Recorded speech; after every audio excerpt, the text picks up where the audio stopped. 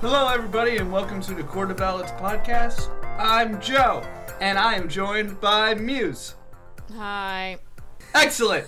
And V. Hi. We're a comics podcast that uploads weekly. You can check the show notes for which comics we'll be covering this week and their timestamps. So that way you can skip over those titles if it's something you haven't read yet or you are not interested in reading. That was a lot of energy for an intro. Yeah. I got so ramped up. That was like second wind after my workout. We are on our week 2 of Return to Comics reviews. I'm going to have V go first. Oh, darn it. Because I have a lot of things to say about her title. Oh, how very selfish of you. All right. Well, I figured you get to say your part first. I think we all have a lot to say about her title for today. Well, I'm glad that everyone has read this. I kept the synopsis blank so that I could fill you in with my ice-cold takes. I read Batman 107. Writer, of course, James Tynion IV. And the artist is Jorge Jimenez and Tomeu Mori with Ricardo Lopez Ortiz. Now, Ricardo Lopez Ortiz, was he the artist that did the short? Yeah. Okay, Yeah. So what in the name of deviant art was going on there? Batman 107 is, I don't want to call it a waste of paper, because, like, Jorge Jimenez does some fine-looking art, and I loved his Harley Quinn design. I love her. Yeah. She looks so bouncy. Yeah, she's got a new conditioner. It's working for her. The makeup is a little subtler. The outfit is very rockabilly. Yes. Mm-hmm. I feel like he lost her voice, though. She doesn't sound like Harley Quinn anymore. She kind of sounds... It doesn't even sound like Tynion anymore, at least not the Tynion we started with. It sounds like a different person writing. A person who is much more verbose. Self-indulgent, that's the word. There we go, yeah. So anyways, let's give you the synopsis. Belated, I know. So this happens after A-Day, another big event where a bunch of people in Arkham died, including apparently the Scarecrow. But there are a bunch of scarecrows popping up all over Gotham. The news, it's like a pet peeve of mine. Like, I get it. I do. I understand that, like, the news will tell you the mood of the people around you. Mm-hmm. But in this one, the news is like, an unprecedented rot-on gas mask. People are frightened that the Joker is going to release gas on the city. And it's like, I'm sorry. Where do you live? Yeah. You live in Gotham. So if you don't have a gas mask by now, like, what are you doing? You're an idiot. I felt like he was trying to do a parallel thing where it was like, because he also said non-essential workers will have a curfew at 8. And it's like, oh, I see. This is the newspeak. Trying to make this as close to our current pandemic as possible. You know, I completely gloss over that dialogue. Like, I saw, like, the news people, but it just reminded me of, like, what he was trying to do in the beginning of Joker War. Mm-hmm. But it worked better there. I guess so. It was a bigger event. This is just some lunatic running around putting scarecrows up. And people are like, oh no, will he gas me and my family? And it's like, I don't know. He's done like 8 times before. So... He's got to run out at some point. Like, I'm surprised these people haven't become immune to his fear talks with the amount of times they just get... Listen, we've already talked about it. The people in Gotham are already, like, mutants at this point. But this is all a flashback. So Batman's already been captured by the Scarecrow. It's giving me Killing Joke vibes because it's got Batman in a gimp suit and it's got, like, the eyes being pulled open, Clockwork Orange style. I hate it so much. And it really emasculates him. He's, like, strapped to a chair. They made him look even more emasculated than Superman in that red, white, and blue issue. Oh. And he's like, they did unspeakable things, humiliating things, just gross stuff that I can't talk about here because there are preschool toys present. Speaking of preschool toys present, like, this has a lot of swearing in it. But it's not real swearing. They just put, like, 7 bats in there. So it's like, you think I bat this and bat that? And there are too many words already taking up space. You didn't have to put 8 bats there. The art's pretty good. I could have looked at that without any text at all. Totally. But yeah, this is like all a flashback. Batman's been captured. He's being forced to remember, how did I end up in this place? Well, I'll tell you. And then flashback to this and flashback to that. So he's on the hunt for Scarecrow. Scarecrow supposedly died, but what it really was a doppelganger with prosthetics. In the meantime, we have new OCs. We have Dr. Wise. And the Unsanity crew. God, that name is just it reminds me of a poorly executed way of saying whelmed. Yes. From Young Justice. Yes. This just feels, what was that word that you like to use about this current writing? Can't say it. Indulgent. There we go. Yeah, I was actually explaining to V2 after I read it on Tuesday. I was saying that it seems a lot like Tynion is just having a really hard time breaking away from the indie writing mindset where he has full creativity compared to having to write something mainstream like Batman where there's a bunch more regulations and stuff for it, because he is just throwing original characters left and right into this run. So Tynion jumped on in issue 86, right? We're on issue 107. So from 86 to, I'm going to say the next issue, 108, because we already got a tease of a new character coming out in that one. Tynion has created 14 original characters. Oh my god. And they're not normal people. No. They're all some bizarre, crazy idea, and then you meet them and you're like, oh, you're boring as an 8-ball. What's that about? They barely showed up or had any dialogue. And they just get thrown away. Mr. Teeth and except Gunsmith. For Mr. OC insert hammer pants. That's exactly what I was going to say. Stick around. Gunsmith, Mr. Teeth, and the designer haven't been seen since the first story arc. Then we got Punchline. Then we got Ghostmaker and Clown Hunter. And then we have this new one called Rose. And along with this Professor Wise guy, or whoever he is. And then at the end of this comic, in a mini story, we get another additional 5. Oh my god. And can I tell you, Rose, when I saw her, I was like, oh, she looks like the punch-drunk wannabe Joker, except for Ivy. Because now she's stalking Harley. She has 2, some green plant hyenas things that are made out of plants. Yeah. And she's holding a rose like she's that freaking... Tuxedo mask. Tuxedo mask. Yeah, same outfit, but in red. And she looks like Far Sector. I was going to say that too. So there's this thing going around that a lot of comic artists and writers are picking up on, where there seems to be a standard type of template for a new person of color character. And it's now being used by Far Sector, it's being used by this character called Rose, and it's also being used in Star Wars The High Republic. I call it the Dear White People template, because they all look like that main chick from that movie, and that's what they've been doing. It's always this girl. It's like that point, remember when Marilyn Monroe was big, and all of a sudden there were a bunch of platinum blondes running around going, oh gosh. It's a wacky theory. I'm usually wrong, but that's mine. Move on, because we're kind of right around Rose right now, and I'm like, well, this is perfect, because whoever's doing coloring is doing a bomb job. That's Maury.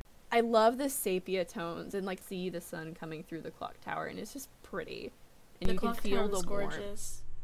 Yeah, and I really loved how, okay, so Oracle was drawn really inconsistently. Sometimes she has this real derpy face. Sometimes her whole body goes weird, stiff noodle. And sometimes she's drawn so charmingly. But when she was drawn well in this one, I was like, yeah, 'cause she was pulling the story along with her. I can't remember, she had some really dumb line. And I was like, Tynion. But the way she delivered it, where she looked over her shoulder with this little impish smile, I was like, oh my gosh, I'm into it, This moment is cute because of the art. But I think at that point she was saying, Bruce, we need a bat signal for you. Oh, right. Not just one bat signal, because the mayor freaking hates you, but a bunch of little bat signals. So when you see a bat signal around town, You go up there, and you're gonna meet with a Commissioner Gordon, quote unquote, and he'll give you the mission for the day. Like it's a freaking Arkham video game. Yeah, she was setting up some dumb video game for him, and he's just like, okay. I'm gonna have Stephanie and Cass scout out places. We're gonna have 12 little baby bat signals. Once they're used, we'll take it away and it'll never be used again. I'm like, you know how many people are on those roofs? Someone else is gonna find one of your, like, dozen bat signals and turn it on. You have, like, a phone that can't be traced. Just use that. Until the Steph and Cass comic comes out, we just know that they're still in Gotham. They're just running all over rooftop to rooftop, planting and picking up these little bat signals. Oh my gosh, talk about a demotion. Talk about a cardio workout. It's so stupid. The whole, like, I'm just imagining them, like, carrying these big old things. Like, how big are these signals that they're, like, running around with? Are they flashlight size? Are they the size of a giant barrel? I don't know. It just seemed very silly. She was smiling. She looked so happy about the idea. I was like, aw, I'm into it. And then I realized what she was saying. I'm like, oh, you dumb idiot. Okay. Also, just hey, we're just going to make a comment about Cass and Steph and never show them in anything. It's like Tim Drake's just kind of stuck in limbo land now. It's like, where is this kid? I want someone to, like, mention him and just be like, hey, you remember Tim Drake? Whatever happened to that guy? I haven't seen him in, like, a year. And then Batman goes, which Robin was that? Oh! I just want to know what the fans would say. Yeah, okay, so now we have to come to the white elephant in the room. Tinian's avatar. The narrator has entered the chat with the wordiest little white ninja of all times. Mm-hmm. He appears in a puff of smoke to help Harley out. I should mention that Harley thinks she is Batman's sidekick now. Batman has been doing his own crime solving. He has not interacted with Harley Quinn in this issue, as far as I can tell. He's got his hands full, trying to figure out where the Scarecrow is. Meanwhile, Harley's dealing with some of the escaped patients from Arkham. One of them calls himself Mr. Stabby. Does he count as an OC? We can count it to bump it up to 15. Yeah, he didn't get, like, a cool, awesome title card like he's a Borderlands character. But, he just is kind of like, I like to put people in the dirt so that they're not so loud. I call myself Mr. Stabby, and she's like, oh, you were really nice when you were on your meds. We just gotta get you some meds. And then the cops show up and say, hey, I gotta brutalize this poor innocent man. He stabbed 3 people. And she's like, wow, he's sick, how dare you? And they're like, we don't care about him being sick, we're gonna kill him. I think it was supposed to be like a victorious moment for us, the audience, to see, like, yeah, down with cops or whatever. Even though Montoya's a cop, so I have mixed feelings about this crew. Montoya's the commissioner, and we all love Renee Montoya. So instead of getting arrested by, like, all of this cop's buddies after she beats him up, what is his name? Ghostmaker. I'm just gonna call him Weeb. So anyways, Weeb Ghostmaker shows up, and he's like, Harley Quinn, I've always wanted to meet you. Tries to get her to come with him, and she's like, I don't want to leave my new bike. And then she pinned a note to Mr. Stabby that just said, hey, I need my meds. I'm telling a little bit out of order, but it doesn't really matter, because, like, the main crux of it is Batman is hunting, Harley Quinn is there, and also we got to see Ghostmaker. And we also get to see a Silicon Valley tycoon. I hate this man's forehead. Is afraid of something much worse, and it's a boogeyman who sort of looks like the Scarecrow. Basically, it's implied he's working for the Scarecrow, and Batman's like, I don't really know why he's doing this. It's kind of weird. Someone broke him out of prison. I don't know why they broke him out of prison, and I don't know why he's putting scarecrows around town without any fear toxin on them, just to see if people are going to freak out because they saw a Scarecrow. So we don't have any answers. We haven't really seen anything, but there is a little bonus story afterwards, which got a little attention on Tumblr.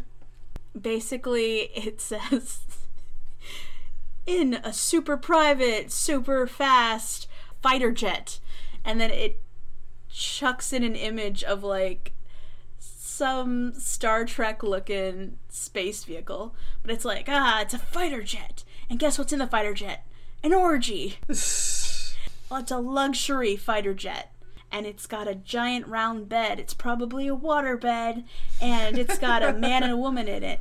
And then there's the Ghostmaker. And he's looking at them like, yeah, as he puts on his pants, but he's kind of snapping his underwear like they're overalls. And he's like, oh, I've solved so many crimes in our last 2 hours of carnal bliss. I'm kind of a big deal in my super secret fighter jet. I got a headache just reading that panel. I was like, are you kidding me right now? And it doesn't help that the DeviantArt is there. So it reads like a really bad fanfic of what I don't know, of himself, I guess. So when he walks out on them, he's like, enjoy the champagne and food. We'll never see each other again. Spread the legend of who I am. And he, like, leaves. And it was weird, too, because the guy he was talking to was like, I thought we were just kind of warmed up, which makes it sound like they didn't really have any sex at all. So he's just like, we just walked in and he did that for us.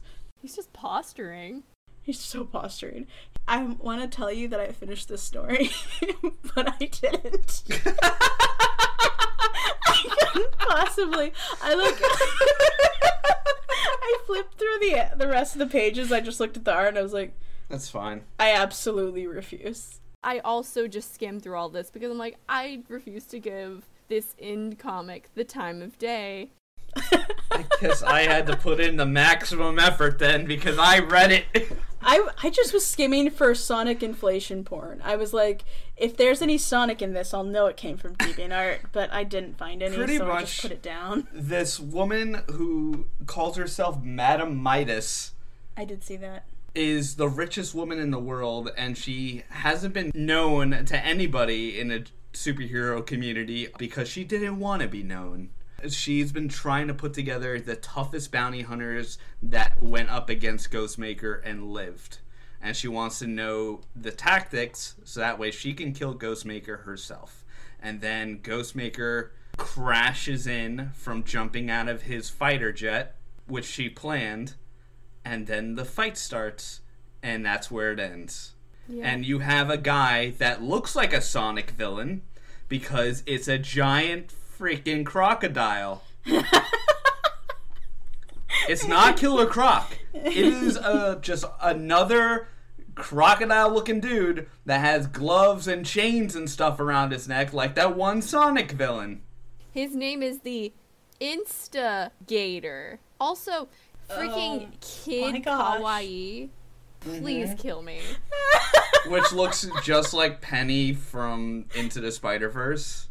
Yeah. Then you have Razorline, who looks like a McCree from Overwatch ripoff. And then this other guy called Brainstorm.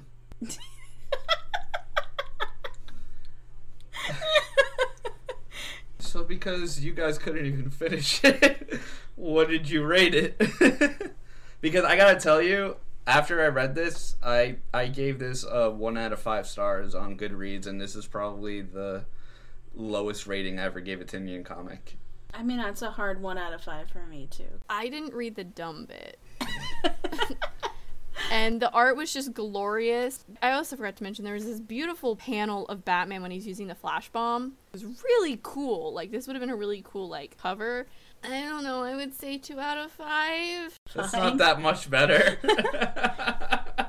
I don't know if this is Jonathan Crane. I don't know if this is actually Scarecrow. I don't like his design. He looks so dumb. What if it's not? What if it's just another OC? What if he's like Scarecrow's biggest fan? He's not the Scarecrow, he's the Crow Scarer. He's like, my name's the Tin Man. I just don't really know what to expect anymore.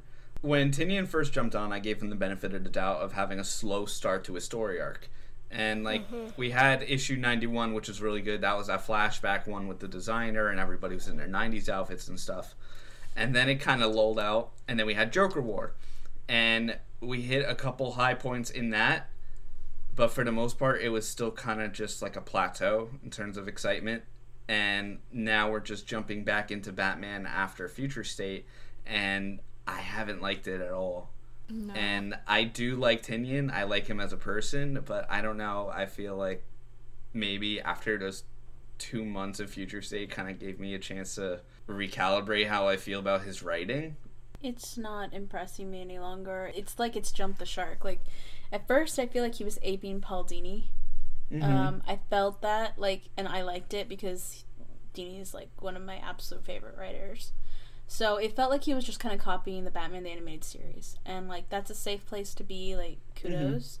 But then he kind of found his own voice. And, man, his voice is wordy. It's wordy and it's Which bland. we've known as a factor of Tynion's writing. It's gotten so much worse, though. It's worse, and it's bland. It's unoriginal. As much as I'm like, yeah, at least he's not aping Paul Dini. He's, like, straight up lifting characters. He's making pale shadows of existing characters, trying to, I don't know, leave his mark or something. I don't know. Speaking of leaving marks, like, I do want to say that I feel like we liked him a little bit more in the beginning because it wasn't the Tom King fiasco. Oh my gosh, it's such a thing with all these writers. They're always like, oh, I want to do my Batman. I want to do my Callum. It's not yours. It never was yours. Just do the damn character. Like, they have an existing philosophy, an existing personality, and I don't want to hear your super cool high school thesis. Because then you get really weird, disjointed stories because the characters don't fit your ideological needs. And you start to twist them and bend them and break them, and you ruin them, and people are mad, and you're like, I don't get it. They're just haters. Or maybe they're just sexist, instead of, like, you just broke someone's character that they grew up with. I've been on the James Tynion choo-choo train for a while. I will say his Justice League Dark was very consistent, but I think he had more creative liberties with Justice League Dark because, hey, it's Justice League Dark. You can do some really crazy, banana shit, and it's gonna work because magic's just weird. And because I didn't read his full run for Detective Comics, I came in when Tim got brought back in, and I went back and I read what actually happened to him so I could get some context, but his writing was off a lot. He was really upsetting fans because I don't know if this is maybe some inconsistency with pre-existing characters that he maybe has to deal with, or it might be once again DC execs breathing down his throat. I really don't know, but at the same time we saw signs of this wavering style with his weird OCs that showed up in Joker War, despite Joker War itself being a really good story. Yeah, I mean, like, what you're saying is true. Like, his stuff that I read, at least, in Justice League Dark was pretty good. But I don't think it's like, oh, there was more creative freedom there, necessarily. Because, like, how many OCs did he make for Justice League Dark, really? One The really Upside good Down one. Man. But he made this guy, like, this major antagonist, and he had this continuous storyline connecting him with Hecate and other characters. So he really tried to wiggle this character's story in more compared to, like, Ghost Hunter that was like, yeah, he's been a Bruce thing since the past. But he's not You even guys a don't know." villain. Like, if you want to have, like, apples to apples, like, he's got Punchline, who was a giant antagonist throughout the entirety of Joker War. And it's like, oh, she was kind of the main person. She could have been his Upside Down Man. Like, if he'd had the ingenuity to create an antagonist that was as scary as that, maybe they were just like, you know what, you don't have a pitch for Batman. You told this good story, and that was, like, the only story he had on hand. And he doesn't really have an idea of Batman, and they were like, we're gonna have you write Batman. And you're gonna be on it because we gotta get Tom Keene out of here. Yeah. Because he keeps calling Jay Lee, like, slurs on Twitter. So we need him to go. The fans are really angry, so you're pretty inoffensive. You're gonna do it now. I don't know what to say about Tynion. Like, obviously, I don't find him offensive. When I read his stuff, I'm not like, ugh, this guy hates the character. Like, I don't believe that at all. I think he loves the characters. Yeah. But I'm also, like, yawning and nodding off during the whole thing until I see his OC, who, like, fills me with a sort of white-hot rage. Yeah. But everything else just kind of makes me go, all right, nothing new here. But that's also how we thought of him in the beginning, too, before he took on the run of, like, we don't put him in, like, the A-list, and we also don't put him in, like, the C-list. He can tell a good story. I mean, boring is boring. Like, listen, I'm not going to read a boring story. I'm gonna keep reading it just because of Jorge Jimenez. I need his art. I'm sorry. I'm not angry, I'm not offended, I'm just kind of bored. Yeah. At least when he had Gilliam March on there, we could laugh, because Gilliam March would draw everything in such a, like, fucking weird way. Mm-hmm. I'm still, like, having nightmares about the Batman luge. The Bat luge. In general, I think it's just a yawn. Yeah.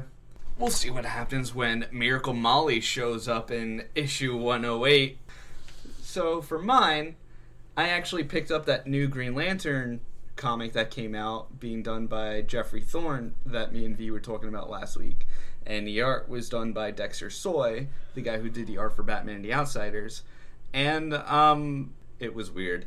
So, to kind of set it up, you guys remember the whole United Planets thing, right, from the Bendis comics, that apparently John and Clark formed with the help of the Legion of Superheroes in the Superman comic to kind of get, like, all these alien beings together? Vaguely. No, because I never read them. Anyway, this Green Lantern comic starts off as having a United Planet conclave, that they called it, where they're all going to meet on Oa. And it's basically to discuss if the Green Lanterns are going to join the United Planets, or seeing if they're even needed now that there is a United Planets. Because the Green Lanterns, you know, the whole universe seemed to be centered around them. Oa is in the center of the universe. And the Green Lanterns have always been the protector for every single sector of this universe. But the way that they're thinking of now is like, oh, the United Planets, we all get to delegate and talk about matters in our Omniverse after the events of Death Metal and Infinite Frontier. And if we're all working together, why do we even need the Green Lanterns anymore to protect us?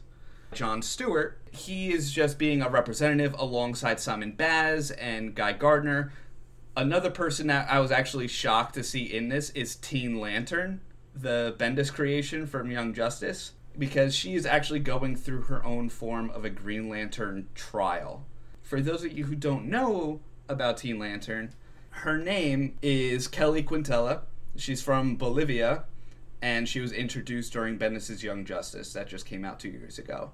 The reason why she's called Teen Lantern is because a Green Lantern crashed in, like, a dump yard in Bolivia where she was with her brother, and he had his power battery next to him, and she took the power battery and hacked into it and made a gauntlet to go alongside it, so it basically acts like a ring. So John and Simon Baz are basically like her Green Lantern guardians in Oa as she can go through these tests. Basically, they're trying to study this gauntlet, which she will not let go of. Also, she's 11. That's not even anything for Bendis. Bendis loves... Listen, that's what happened with Ironheart. She basically stole tech so that she could make her own Iron Man suit, and it's just a thing girls do.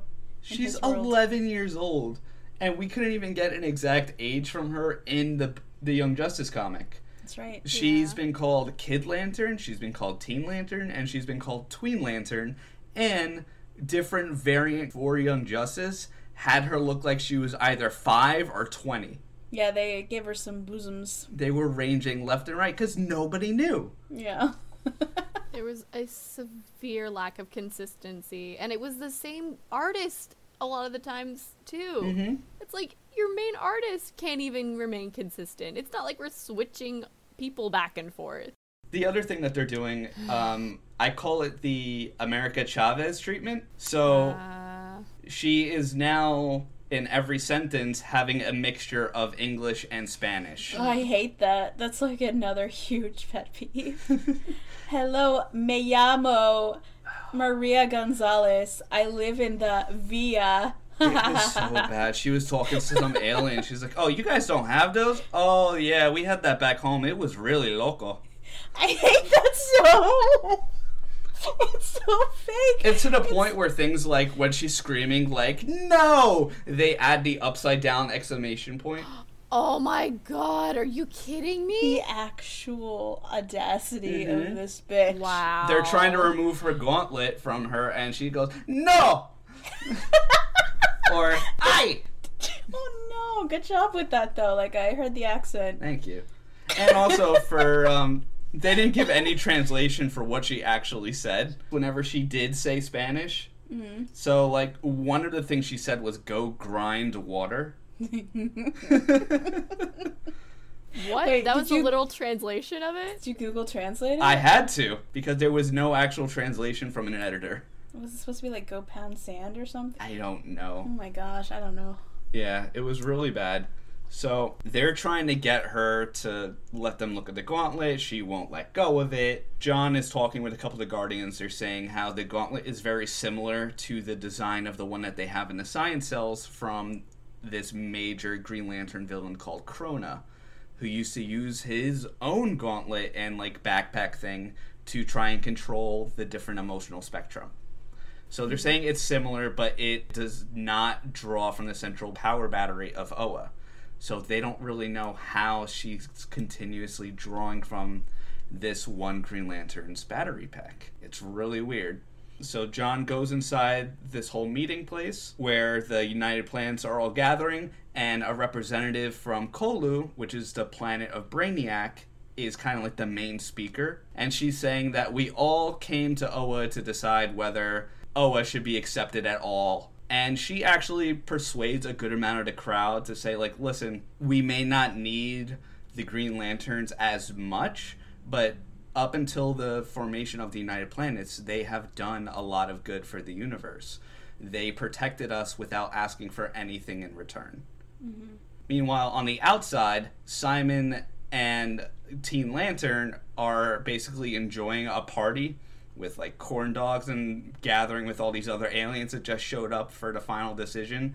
And these weird Scottish sounding elemental beings showed up and just picked a fight with Teen Lantern, basically saying like, you know, Green Lanterns just think they're all that, they're all powerful, well, you're nothing. And it's a bunch of magic users, and all of a sudden they just form a circle and start doing some magic chant.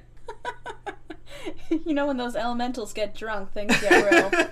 And basically they were saying that they were looking for something called the Star Heart. And this thing was like a drill, and it was going into Oa. Oh, I thought they were gonna like go after Keely because like they're like, you're like the Iron Heart, but because you're Green Lantern, have you're to call the you a Star Star Heart. Heart. Oh gosh. But no, apparently the Star Heart is another thing that the Guardians created before the Green Lantern Corps. Because remember, the first thing the Guardians created were the Manhunters that hunted went for well. anything emotional. This Star Heart is basically a giant tentacle being that does the exact same thing. It feeds on emotion. And so John is trying to have all the citizens escape. Meanwhile, a delegate for the United Planets like security force, she is saying, we need to kill this creature and we need to kill it now. We can worry about the citizens later. So then we get this weird guy in a McCree looking outfit floating down next to John, saying like he knows exactly what this being is. It was created by the Lanterns to consume all chaos and disorder from fear of the powers of the emotional spectrum.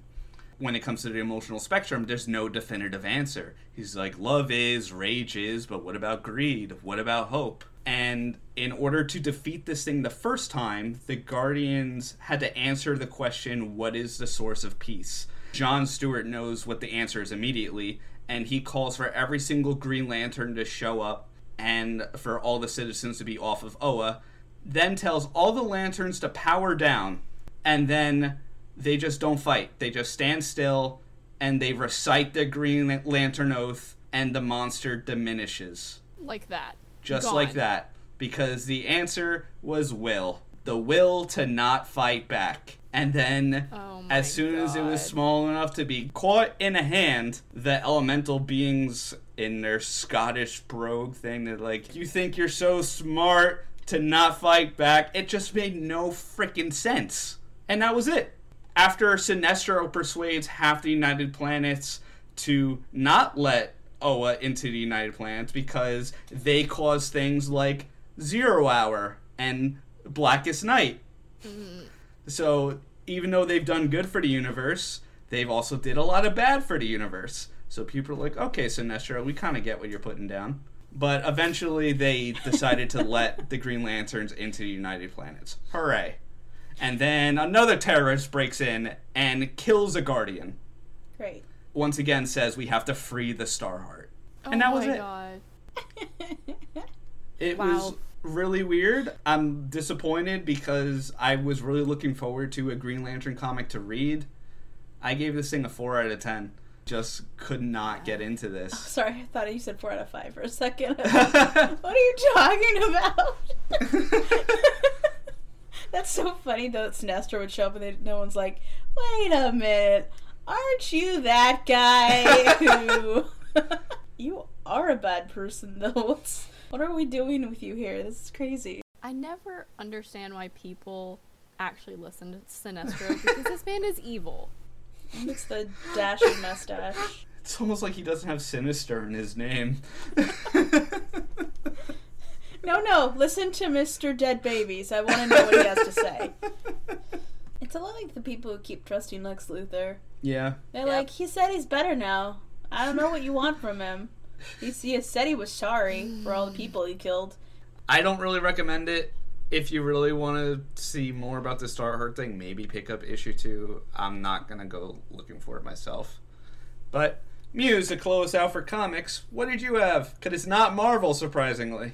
No, I thought I would give Marvel a bit of a break. I'm going to be covering Man-Bat number 3, which is written by Dave Wilgaz, and the artist is Sumit Kumar. It's a mixed bag. It wasn't terrible, and it wasn't as really impactful as the first one. Like, I felt like the first Man-Bat issue, like, really did a good job of setting the struggle that Kirk is going through. So he is currently in the hands of Harley Quinn and taped to this couch. In the issue 2 of Man-Bat, the Suicide Squad was sent to capture and or kill him for reasons. He kind of set off a giant sonic boom in the middle of Gotham City and needs to pay for his crimes. And Harley's trying to act like therapist to him. The whole interactions is very kind of forced. But to be fair, I don't think I could see anyone else actually being able to talk to him and actually connect to him right now than Harley. It'd be so funny if she developed a new psychosis. Like, he manipulates her the way the Joker did, and she, becomes his henchman. Oh, gosh. It's like another cycle of Harley 2.0. Well, you could see even in issue 2 when the Suicide Squad was going after him, she didn't seem very gung-ho about bringing this guy in because she knew Amanda Waller was going to make him a science experiment. And she also didn't want him to possibly be brought into the Suicide Squad because she hates it herself. So it's like a bit of sympathy towards him. And she kind of has this heart-to-heart talk with him that I felt was very rushed. I felt we could have had more of him talking with her. But, oh no, we're only in issue 3 of 5, so we have to speed this process up. And she puts it in his big head, just because you think you're doing good doesn't mean that someone wants your help. But I do like how Harley threatens Kirk if he ever, breaks his ex-wife's heart again, she's gonna kill him. She lets him go, then pan to Bloodhaven, and we get to see Kirk's wife. She keeps seeing all these news articles about Man-Bat showing back up, and somebody shows up at her door, and it's Scarecrow. Yep, we get another comic with Scarecrow, but this is the wonderful, campy Jonathan Crane in his Scarecrow outfit with his scythe. I like this. This is refreshing. This is very refreshing after the dumb, edgy, Needle hands. freaking Scarecrow that we got in Batman. The sonic emitter that Kirk broke in issue 1 was Scarecrow's. It was his men that he was trying to get the sonic emitter, because guess what? He actually has a really good plan.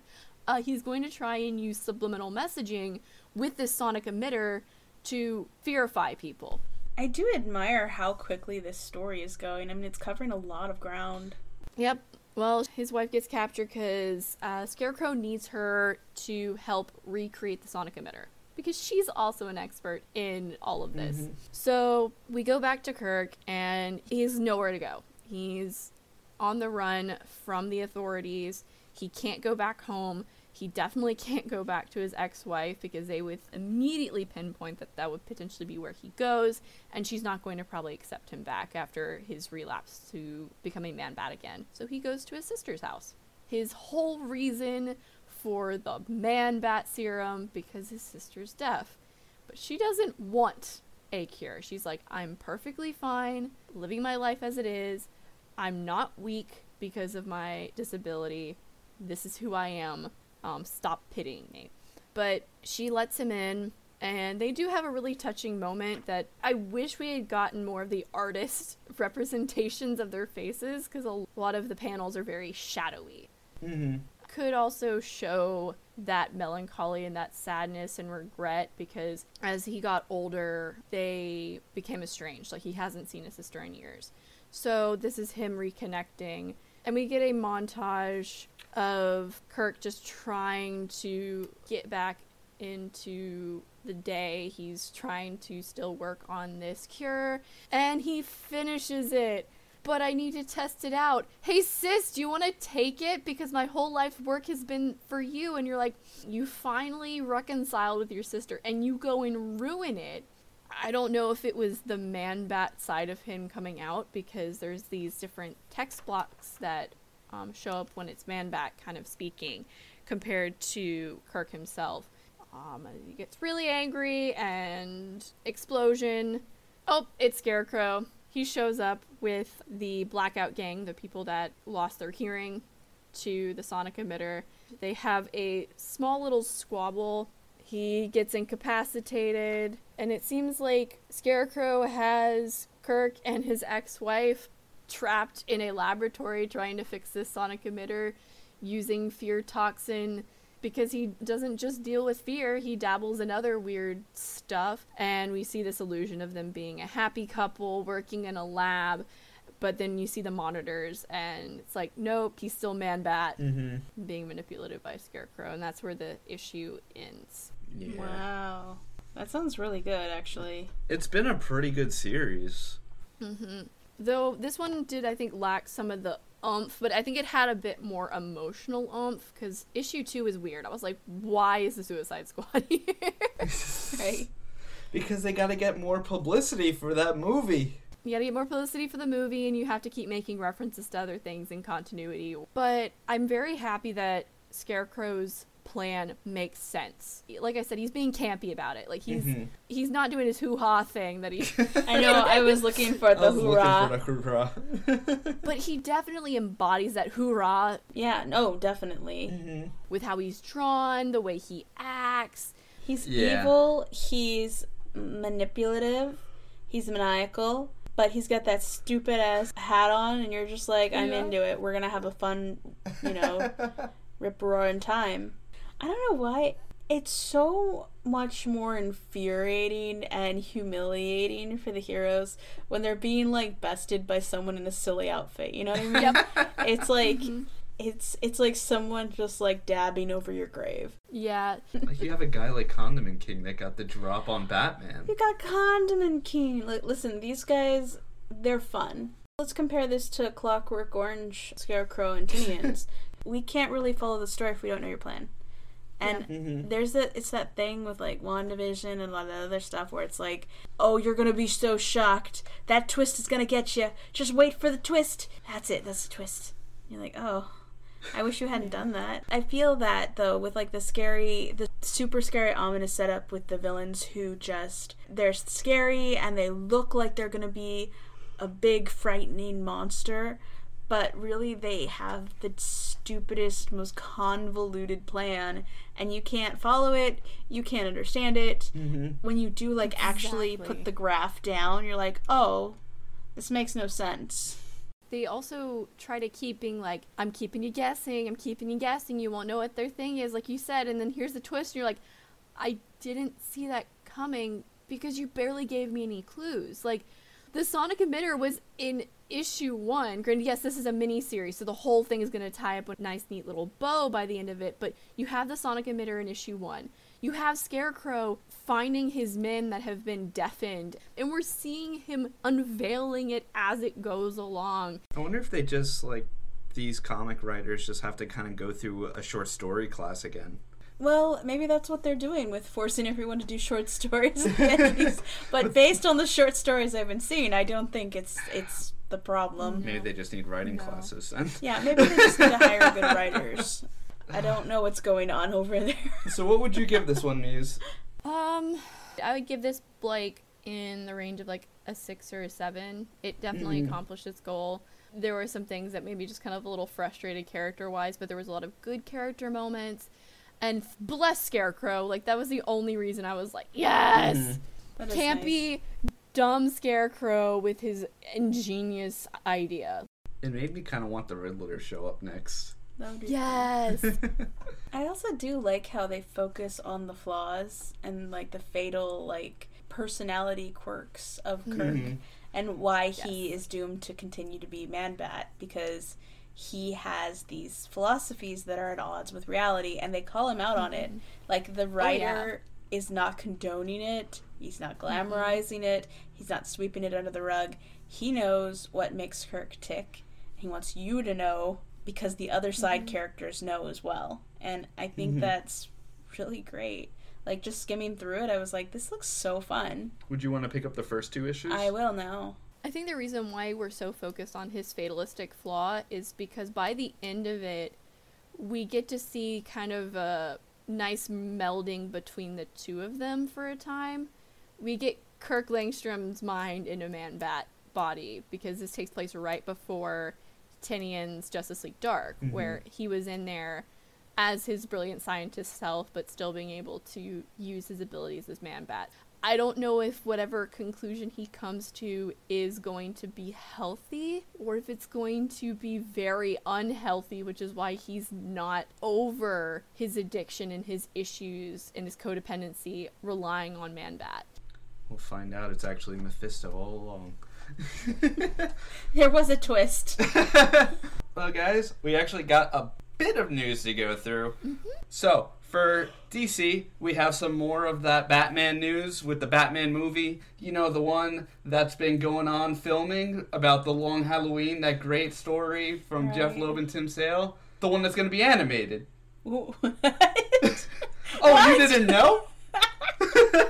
Yeah. Gosh. They thought that the live action idea was so great, we're going to do the same exact thing animated. They're just gonna cut their legs right out from under them. Okay. They're coming out with Batman the Long Halloween, an animated movie, Part 1 and Part 2. Directed by Chris Palmer, who directed for the art departments for How to Train Your Dragon 3, Voltron, Young Justice, and the Ultimate Spider-Man TV show. And He's a good the director. writing credits are going to Jeff Loeb, who did the original story, and Tim Sheridan. And actually, Palmer and Sheridan previously collaborated in the Superman Man of Tomorrow animated movie. That was like the first one of DC's new animated movie art styles and storytelling and stuff. To give you guys a rundown of the Long Halloween, we actually did cover this whole story a couple issues back on Halloween. It is a 13 issue from 1996 by Jeff Loeb and Tim Sale, and it takes place shortly after Batman Year One. So Batman is still kind of like a new hero, and there's this serial killer that is murdering every single holiday that Batman is trying to crack down. This movie, nobody really knows for sure if it is set to take place in the same universe as Man of Tomorrow. I'm pretty sure it's separate because DC was really adamant about saying, like, we're not doing the animated universe, all the movies tie in thing anymore. We're trying to step away from that again. But between the creative team, the art style, and that this story is revolving around a younger, new Batman, much similar to how the Man of Tomorrow Superman was very young and new at his job as well, it is possible. With the cast, Batman is being voiced by Jensen Ackles from Supernatural. Weird. I heard the trailer, it actually doesn't sound that bad. Then Catwoman is being voiced by Naya Rivera from Glee and the Step Up High Water TV show. Also weird. Did they record all of this before she died. What? She's the Glee star that drowned Oh, shit. in the lake. What the Yeah. fuck? It's gonna be Yeah, very weird. Yeah. Oh, gosh. Yeah, usually, like, with Yeah. animated films, don't they, like, record the voice actors first because they animate around their performance? Mm-hmm. Yeah. All right. Well, Sorry. in lighter news, Calendar Man is voiced by David Dastmalchian, who is Yes! playing Polka Dot Man in the Suicide Squad. Then you have Troy Baker playing the Joker, Huh. which actually sounds really good. He voiced Joel in The Last of Us, and he voiced Jason Todd in Arkham Knight. He has a really good Joker voice. I thought it was Mark Hamill at first when I heard it. Wow, that's good. Yeah, and then Josh Duhamel, the guy from the Transformers movies, he's going to be playing Harvey Dent.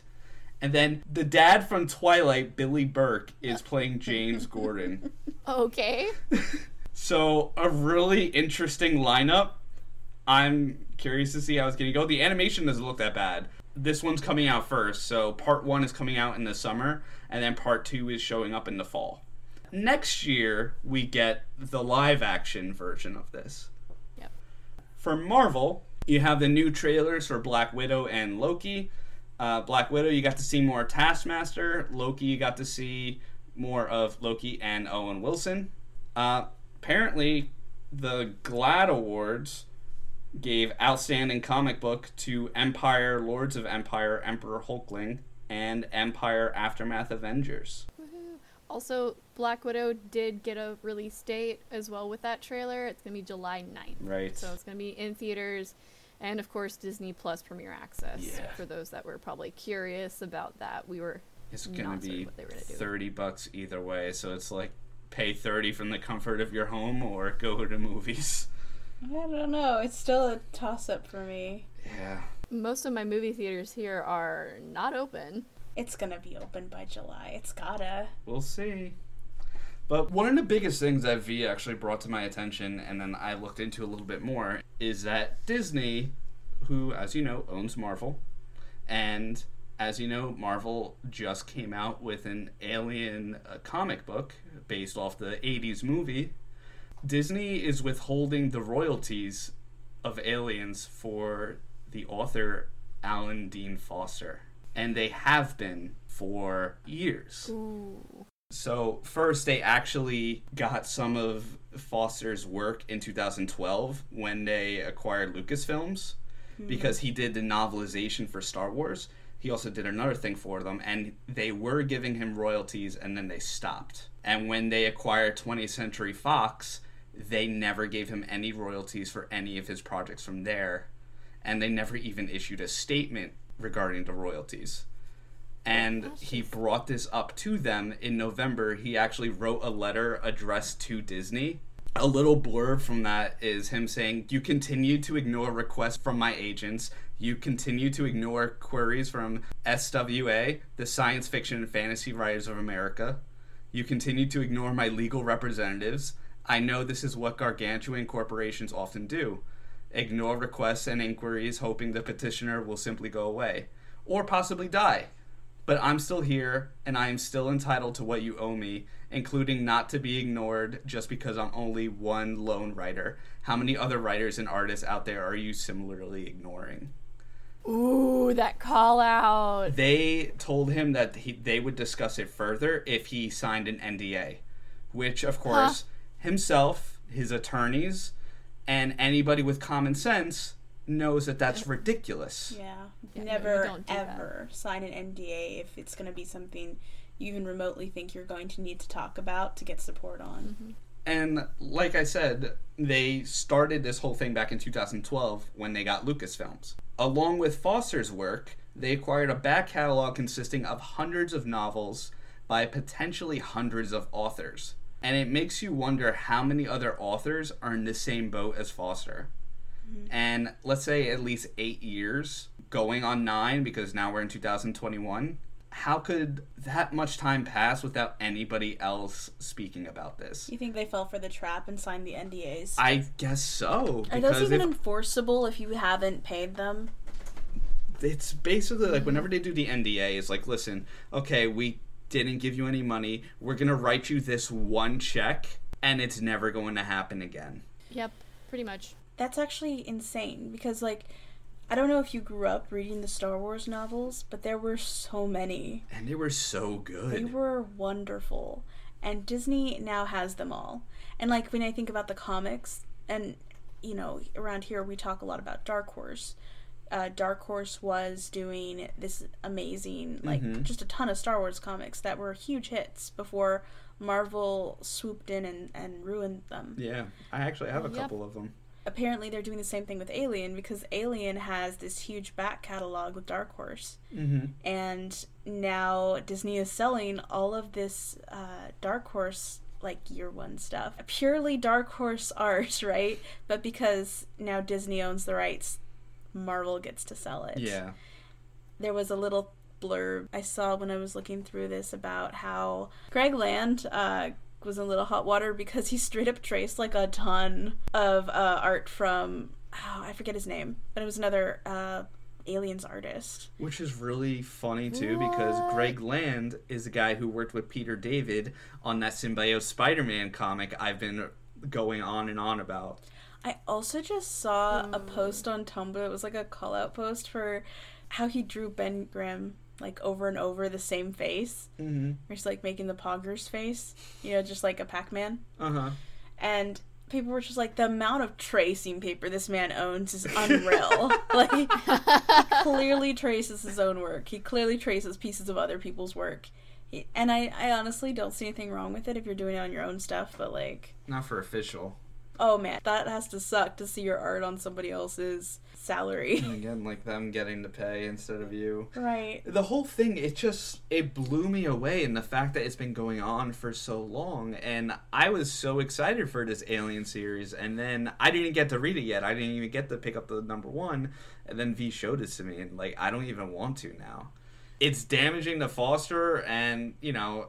As far as sales goes, like, yeah, it could also be damaging to people that work on this comic, because there were 25 people that worked on this thing, including variant by, like, Patrick Gleason, Todd Knock, David Finch, Peach Momoko.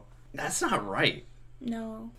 So I'm not picking this up. And also, the last line, as you mentioned, like, how many other people were ignored or continuing to be ignored, and it's not just those that were acquired due to merger stuff, but, like, what about other, like, Marvel comic artists getting upset over things, or just artists that maybe had taken their stuff off of, like, the internet because they maybe signed, like, a dumb little contract with Disney Marvel, and they're like, oh, that's ours now.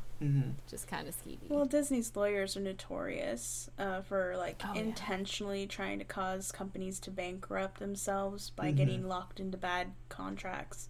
Or engulfing them. Blue Sky. Yeah, we're not happy about that. And I remember when a bunch of those Fox games got destroyed because Disney didn't want them. Like, they just were like, this is fine, but we've got our own, so we're going to kill off all these competitors. Which is basically what it is. They just absorb and murder creative pursuits. And Disney is like the death of creativity. Honestly, like, I don't even know how we can keep imagining them as, like, a positive force, because, like, nothing they've produced in the last few years has been positive. Like, they've managed to do, like, a few little, like, produce a few little things that other people would have gladly made with a different company, honestly. But it was, like, some purchased franchise, and they're like, look what we did, and it's like, all you did was buy it. You're the worst. Because, like, for everything that makes it to the public's eye, you know, there's a bunch of corpses behind it of, like, destroyed projects because Disney just didn't want to deal with it. It's scummy and it sucks, and I wish there was some way to, like, punish them for it. Like, oh, if you don't pay a writer his royalties that are clearly due to him and that you are legally obligated to pay for, like, X amount of months, you not only have to rescind your rights to that property, but you also have to pay, like, a certain amount of interest and back pay. Something, like, harsh like that. Remember when they had that wage fixing scandal? It went on for years. Nobody would have known that all of Silicon Valley type big studios had banded together to create a network of wage fixing to artificially lower artists' pay. And, like, have we all forgotten that they did that? Because it was a huge lawsuit. They lost and basically got a slap on the hand. This is a terrible, evil company. And now we have freaking Bitcoin people stealing artist stuff and causing issues with Like that. all this NFT stuff going on. I don't get it. I do need to do more research before I take a side on it, because I feel like I've talked to like 8 people about it, and all of them said they didn't know what it was, but they knew it was bad. And that to me is like a huge red flag, so I need to actually research it for myself. But right now I just don't want to like jump in with a pitchfork before I know what we're burning. Yeah. College freshman making sure they're in the right classroom. Goodness. So V, do you mind telling us the new DC comics that are coming out next week? Oh, I would love to. So, guess what? Black Label American Vampire 1976, number 7. Mm-hmm. That's coming out. We're also going to get a number 1, Batman the Detective. You've heard of Batman, but get ready for Batman the Detective. Number 1 of 6. It's a miniseries by Tom Taylor and the artist Andy Kubert. Kind of a big deal in my heart, so I'm excited, even if he is wearing a trench coat and swim goggles. Let me read the description for you guys. An epic tale begins that will take Batman on a harrowing, action-packed European adventure in a new miniseries by superstar creators Tom Taylor and Andy Kubert.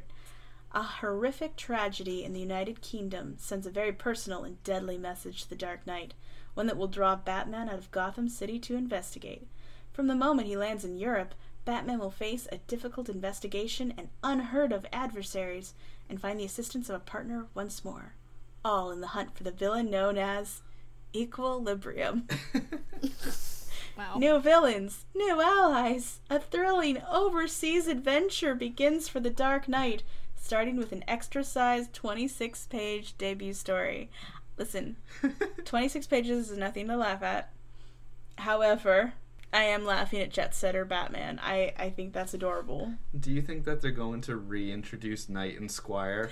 I was like thinking about that. Oh my gosh, Like, yes! Low-key kind of, yes, I am hoping for that. I want to see Tom Taylor's take on it. So, I mean, I'm gonna read it. I'm gonna read it. Yeah, it looks really good. Also, Batman and the Scooby-Doo Mysteries number 1. This one's coming out from Ivan Cohen, and I was like eyeing this earlier today. Mm-hmm. The artist is Dario Bruzuela. It's an all-new, all-ages series that teams the Dark Knight with Scooby-Doo and the Sleuths of Mystery Incorporated. When Batman discovers his original purple gloves have gone missing, Velma, Shaggy, and Scooby-Doo travel back in time to Batman's Year One era to solve the case. Will this glove story have a happy ending? This could have the Oh my answer Jedi God. Josh needs for his theories. Someone call Jedi Josh. Hey, we're listening. This is right up his alley. I'm very excited. So, the other number 1 on my list is The Challenge of the Super Sons, which is just, it was digital and now it's going to be printed, which is great for me because I don't read digital. I'm kind of an old school person like that. I'm definitely picking that up.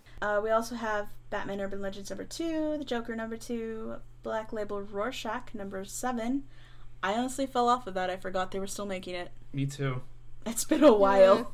When was Rorschach number 6? Like 2 years ago? I don't know. Superman number 30, Black Label Sweet Tooth, The Return number 6.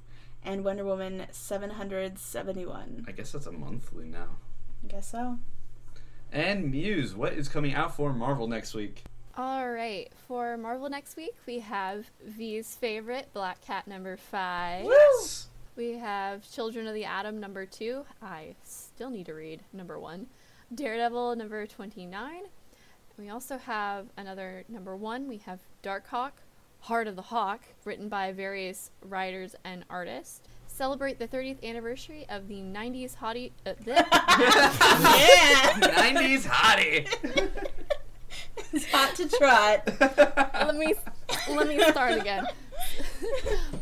celebrate the 30th anniversary of the 90s hottest hero in 3 spectacular stories. First, an untold story from Darkhawk's early days by creators Danny Fingeroth and Mike Manley, then explore the winged hero's cosmic years by Dan Abnett and Andrea DeVito.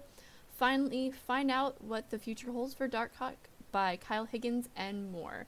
I just want to mention, I love how they're like having this whole like giant anniversary thing for Darkhawk. I'm like, this man was a meme. I'm glad you know Darkhawk. I had no idea who he is.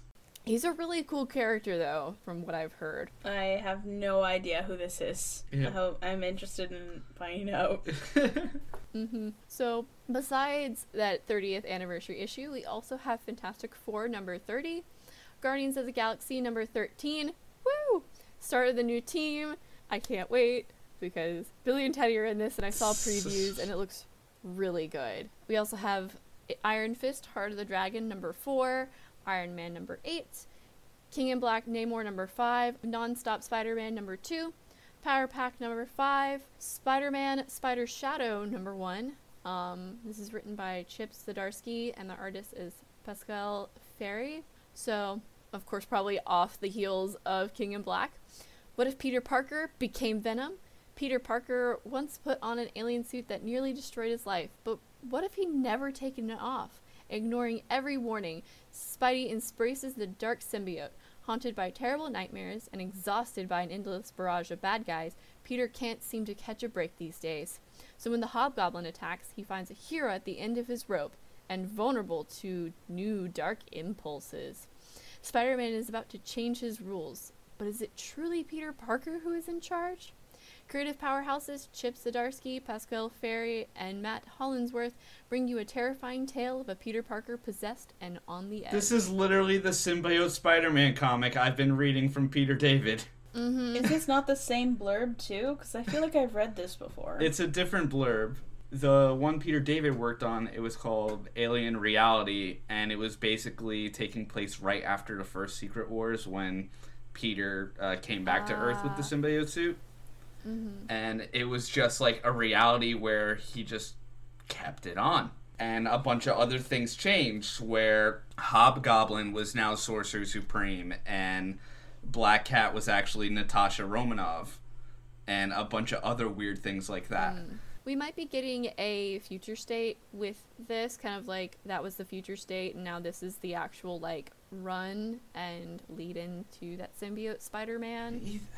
I don't know. Maybe? Either way, it's weird, but Marvel can excuse it by just saying, oh, this is a different Earth, because we don't have our Earths limited. Earths just keep popping up like daisies. They're just everywhere. Doesn't matter. New storyline, make a new Earth. We also have Star Wars Bounty Hunters number 11, Thor number 14, Thor and Loki Double Trouble number 2, and Wolverine number 11. Well, thank you guys for listening to this week's episode of the Court of Outlets podcast. You can follow us on Instagram, Twitter, Tumblr, and YouTube at Court of Outlets, and let us know which comic you would want us to cover next week, and make sure to stay up to date with our latest episodes by subscribing to the podcast on Anchor, Apple, Google, Spotify, and everywhere else you may listen to your podcasts. And we will see you next week. Take care. Bye.